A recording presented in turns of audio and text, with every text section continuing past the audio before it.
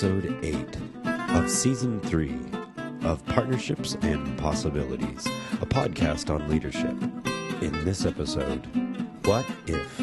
Hi, I'm Sharon. And I'm Diana. And we're going to be talking about leadership in organizations. Leadership in organization happens at all levels and takes many forms.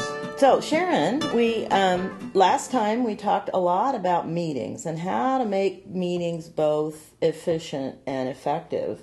And in a funny coincidence, right after we finished recording that and getting it ready to go on the air, I got a newsletter from the Axelrod Group, Emily and Dick Axelrod. Right. And they had an interesting little article about maybe we don't need to have meetings at all. And I know, I saw that. And I thought that would be an interesting thing to talk about. So the meetings you do have, you want them to be a good use of everybody's time, but there's also, do we really need to have a meeting every single time? And I think that's interesting. And they gave some reasons why you might not want to have a meeting. Well, yeah, I remember that the first one that they had, which of course speaks to kind of the same rule from Open Space, is that people would vote with their feet about a meeting's value. Yeah. If meetings were optional, Yeah. I guess lots of people talk about just eliminating meetings, Right. And that gets rejected out of hand because we know people have to be engaged, Right. In conversation. So if instead of just eliminating meetings, if we thought about making meetings optional, Yeah. in the same way that open space is optional, you Right. go where, people vote with their feet, Right. then, that would be one measure of whether people thought the meeting had value going in and whether they thought the meeting was being well run, in essence, Yeah. and being productive if they stay. Right. So that's and one. It would be interesting to say, for instance, if I'm leading this meeting, and actually I believe I have said this in the past, if I'm leading this meeting, we're covering these things.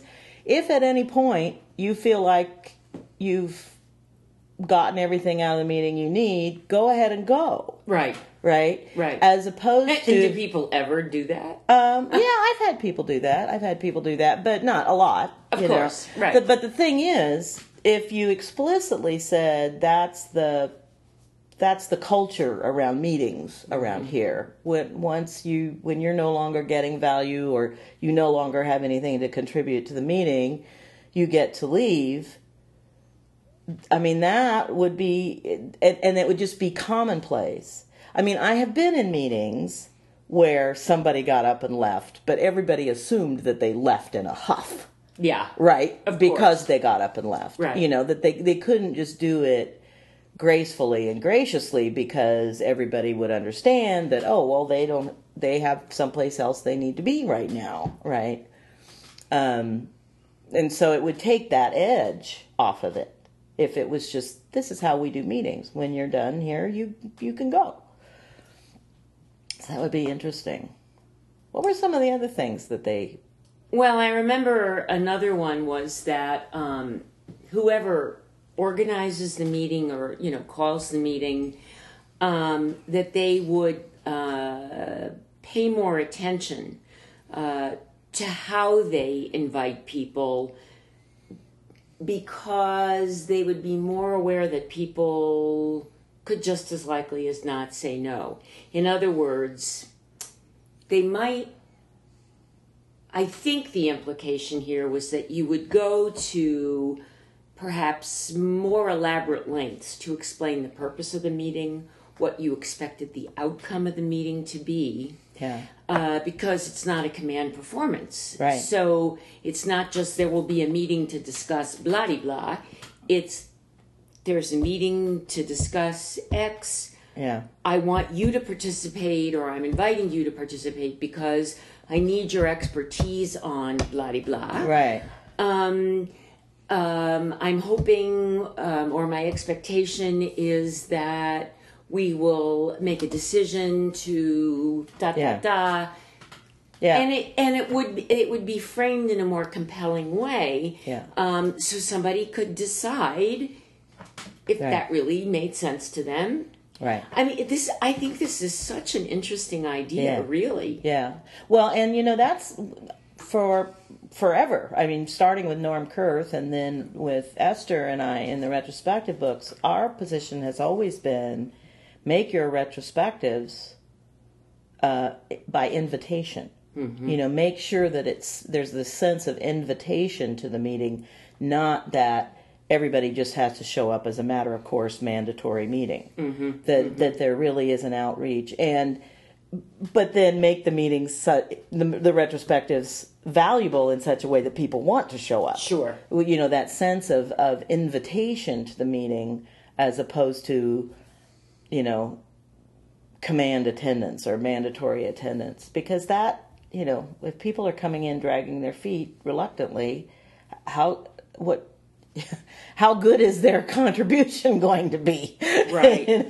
Right. So that one made a lot of sense to me. Yeah. Yeah, because we've been doing that for a while. And I don't know that everybody who does retrospectives sort of follows that same line of thought. But Sure. That certainly was the way, that Norm and Esther and I had really conceptualized how retrospectives should be. Right. Yeah. But again, if the culture isn't such that it's really okay Right. For people to get up and leave, That's right. then you're like shoveling sand against Yeah. the tide. So, Yeah. I mean, this way of thinking about it would embed it in a Yeah. larger context. Yeah. And I think that would be really more effective. Yeah. Another thing that they talked about is that if all meetings were optional, Yeah. in essence, you could go to any meeting that really seriously interested you. Yeah. And I know that the counter argument to that is, well, people wouldn't get their work done because they'd be running around. Well, and that could happen for a week or so. Yeah. But then that's going to sort itself out because people Right. are still accountable to get their work Yeah. done. But instead of this phenomena that we see so often in organizations where people think that there are secret meetings where the important stuff's really being decided. Right. If you could go to any meeting and you could see if there was anything there for you that you really wanted to weigh in on, Right. I think after a short period of time it would sort itself. And you only have so many hours in a day or a week to get stuff done. You'd go to the meetings where you really can get value or add value. Right. And the other ones would just fall by the wayside. I mean, I remember how people used to obsess about what it would have been like to go to the Corporate Policy Committee, which was the very senior leadership at United Airlines, which in a huge organization like that, and in the days when there was still a pretty strong hierarchy, was the top 7 or 8 people in the organization, and everybody had this fantasy that they sat around and thought lofty thoughts, And so the first time I went to a CPC meeting and I saw the way the meetings were run and stuff, I thought, oh God, it's just a bunch of old white guys sitting around, shooting the shit. And really not actually bringing it, from my point of view, very good process to what they were doing. Yeah. No wonder they made such crappy decisions so much of the time. But as long as it was closed behind closed doors, people's fantasies were so much different than the reality. Yeah. Well, that's interesting because, for years and years and years, people have talked about the value of open door management, that managers should have their doors open and stuff. But we really haven't talked in the same way about open door meetings. No, that's which is exactly what you're talking about. Right. The door is open. Anybody can pass by, hear what's going on.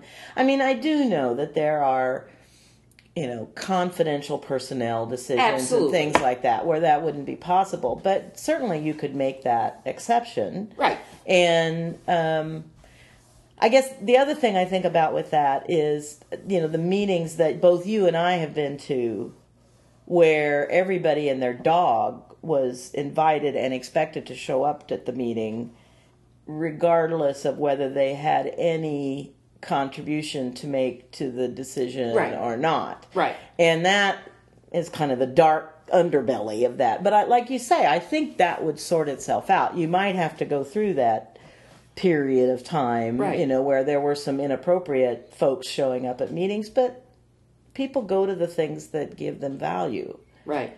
And if people could see that the meeting they were in wasn't really contributing, wasn't enhancing their career path or, doing any other thing that other than contributing to their work, they would stop showing up. Sure. And when you feel like in an organization, you're being judged on whether you do the right things and show up at all Yeah. the meetings you're supposed to show up, and you leave work with a full briefcase or whatever. And stay late. And stay late, right, of course. Yeah, and all of that is part of how you're held accountable, as opposed to the results you produce. Yeah. Then I think it would be pretty easy to get all of this very confused and very Yeah. messy. Yeah. But that's management's job. Right. If they can't figure that out, Right. maybe they ought not be managing. Right. Well, and that one, I think, anybody can show up at any meeting, would have to follow on, and every meeting is on point and valuable. Right. The first point that you talked about. Right. Because, if it's a meeting that's wandering and not really adding value, that sends a whole other message. So some of these, I think, build on others. Some of the points about what would happen if you make meetings optional build on other ones. At base, the meetings have to be valuable. Right. And that idea of knowing what the purpose is, knowing how you're going to use people's time, knowing what outcomes you want, knowing what contribution you hope to get from people and who might best contribute, and doing all of that thinking ahead of time, which is some of the stuff we were talking about in the last podcast. Exactly. Is the basis, right, from which you could take the leap and say meetings are open door and they're optional. So if somebody was really thinking about how to change their culture and their organization about meetings, we might say, we'll spend 6 months to a year doing the things we talked about last week. Yeah. And when you feel like you've got a pretty solid base there, then maybe go to this kind of a model where meetings become optional. Right. Not try to do the two things Right. together or all Right. at once, Right. because it's too big of a leap. Right. Yeah. One of the things that was on Dick and Emily's list was that the opportunity for people to know what all meetings were going on, and then what they would need to know about those meetings in order to choose which ones they felt they should show up at, which ones were going to be most valuable for them. And they list things like, what challenges are we going to meet? Are we facing that we're discussing in this meeting? What decisions will be made? What could be learned from attending this meeting? Mm-hmm. What contributions are needed from people? How, is there going to be enough time? Is the time both long enough and short enough, right? Mm-hmm. So there has to be enough time to make considered decisions, but not linger over them. Right. So there's some sweet spot in the amount of time. If people had that kind of information, would help them decide what meetings should we attend, what ones shouldn't. Well, and I think I'd forgotten about that probably because that's the most challenging idea in there. The idea that in a good-sized organization, you would have in enough time to distribute it out real time to other people. Right. Kind of a master calendar with every meeting potentially that's going on. When you think about the complexity of doing that, I want to see the program that could manage that. Right. I mean, Well, it an would interesting algorithmic challenge. yeah, I mean, I think it's Yeah. ultimately doable, but to have the technology in place to do that, might be so difficult at the beginning. But maybe if you did it in a smaller, like in a department. at one department, Yeah. Ultimately, probably there'd be a way to put it together.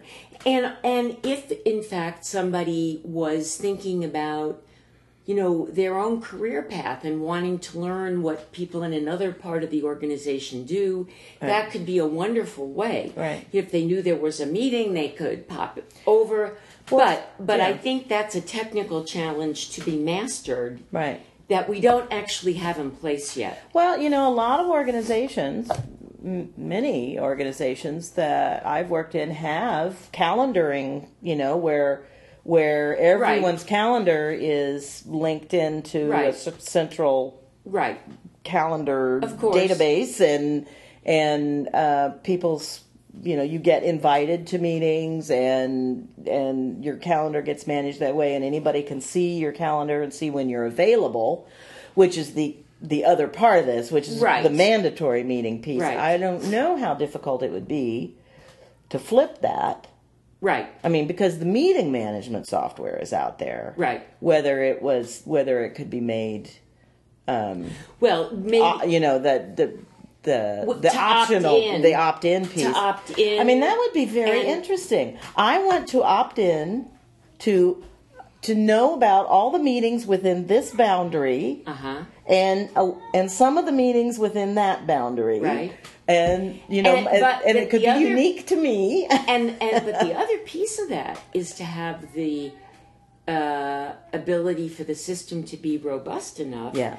To address all of these other pieces, not just the name of the meeting and the time. Right. I mean, yes, I of course I see that too. Yeah. I get those invitations, but the purpose of the meeting. Yeah, it wouldn't just be a little notes block at the bottom. There would actually be fields to fill in. Right, about, it's much more robust. It would need to be, and so what we may have a startup here, Sharon. Oh God, not me, not me. I think I will leave this to somebody who's... So we're just gonna give this idea away for somebody. So any of you smarty pants out there who think you could develop such a system, we'll be glad to consult with you on what it needs to do. That would be a very fun idea. Yeah. So if you've got other techniques for, helping meetings really work, where you work, or things that have worked for you in the past, we'd love to hear about them. So please leave any clues and hints and stories and anecdotes in the comments, and we'd love to have the conversation with you about them. Thanks for listening. Please leave your comments on our blog or email us info@futureworksconsulting.com. This has been episode 8 of season 3 of Partnerships and Possibilities. Thanks for listening.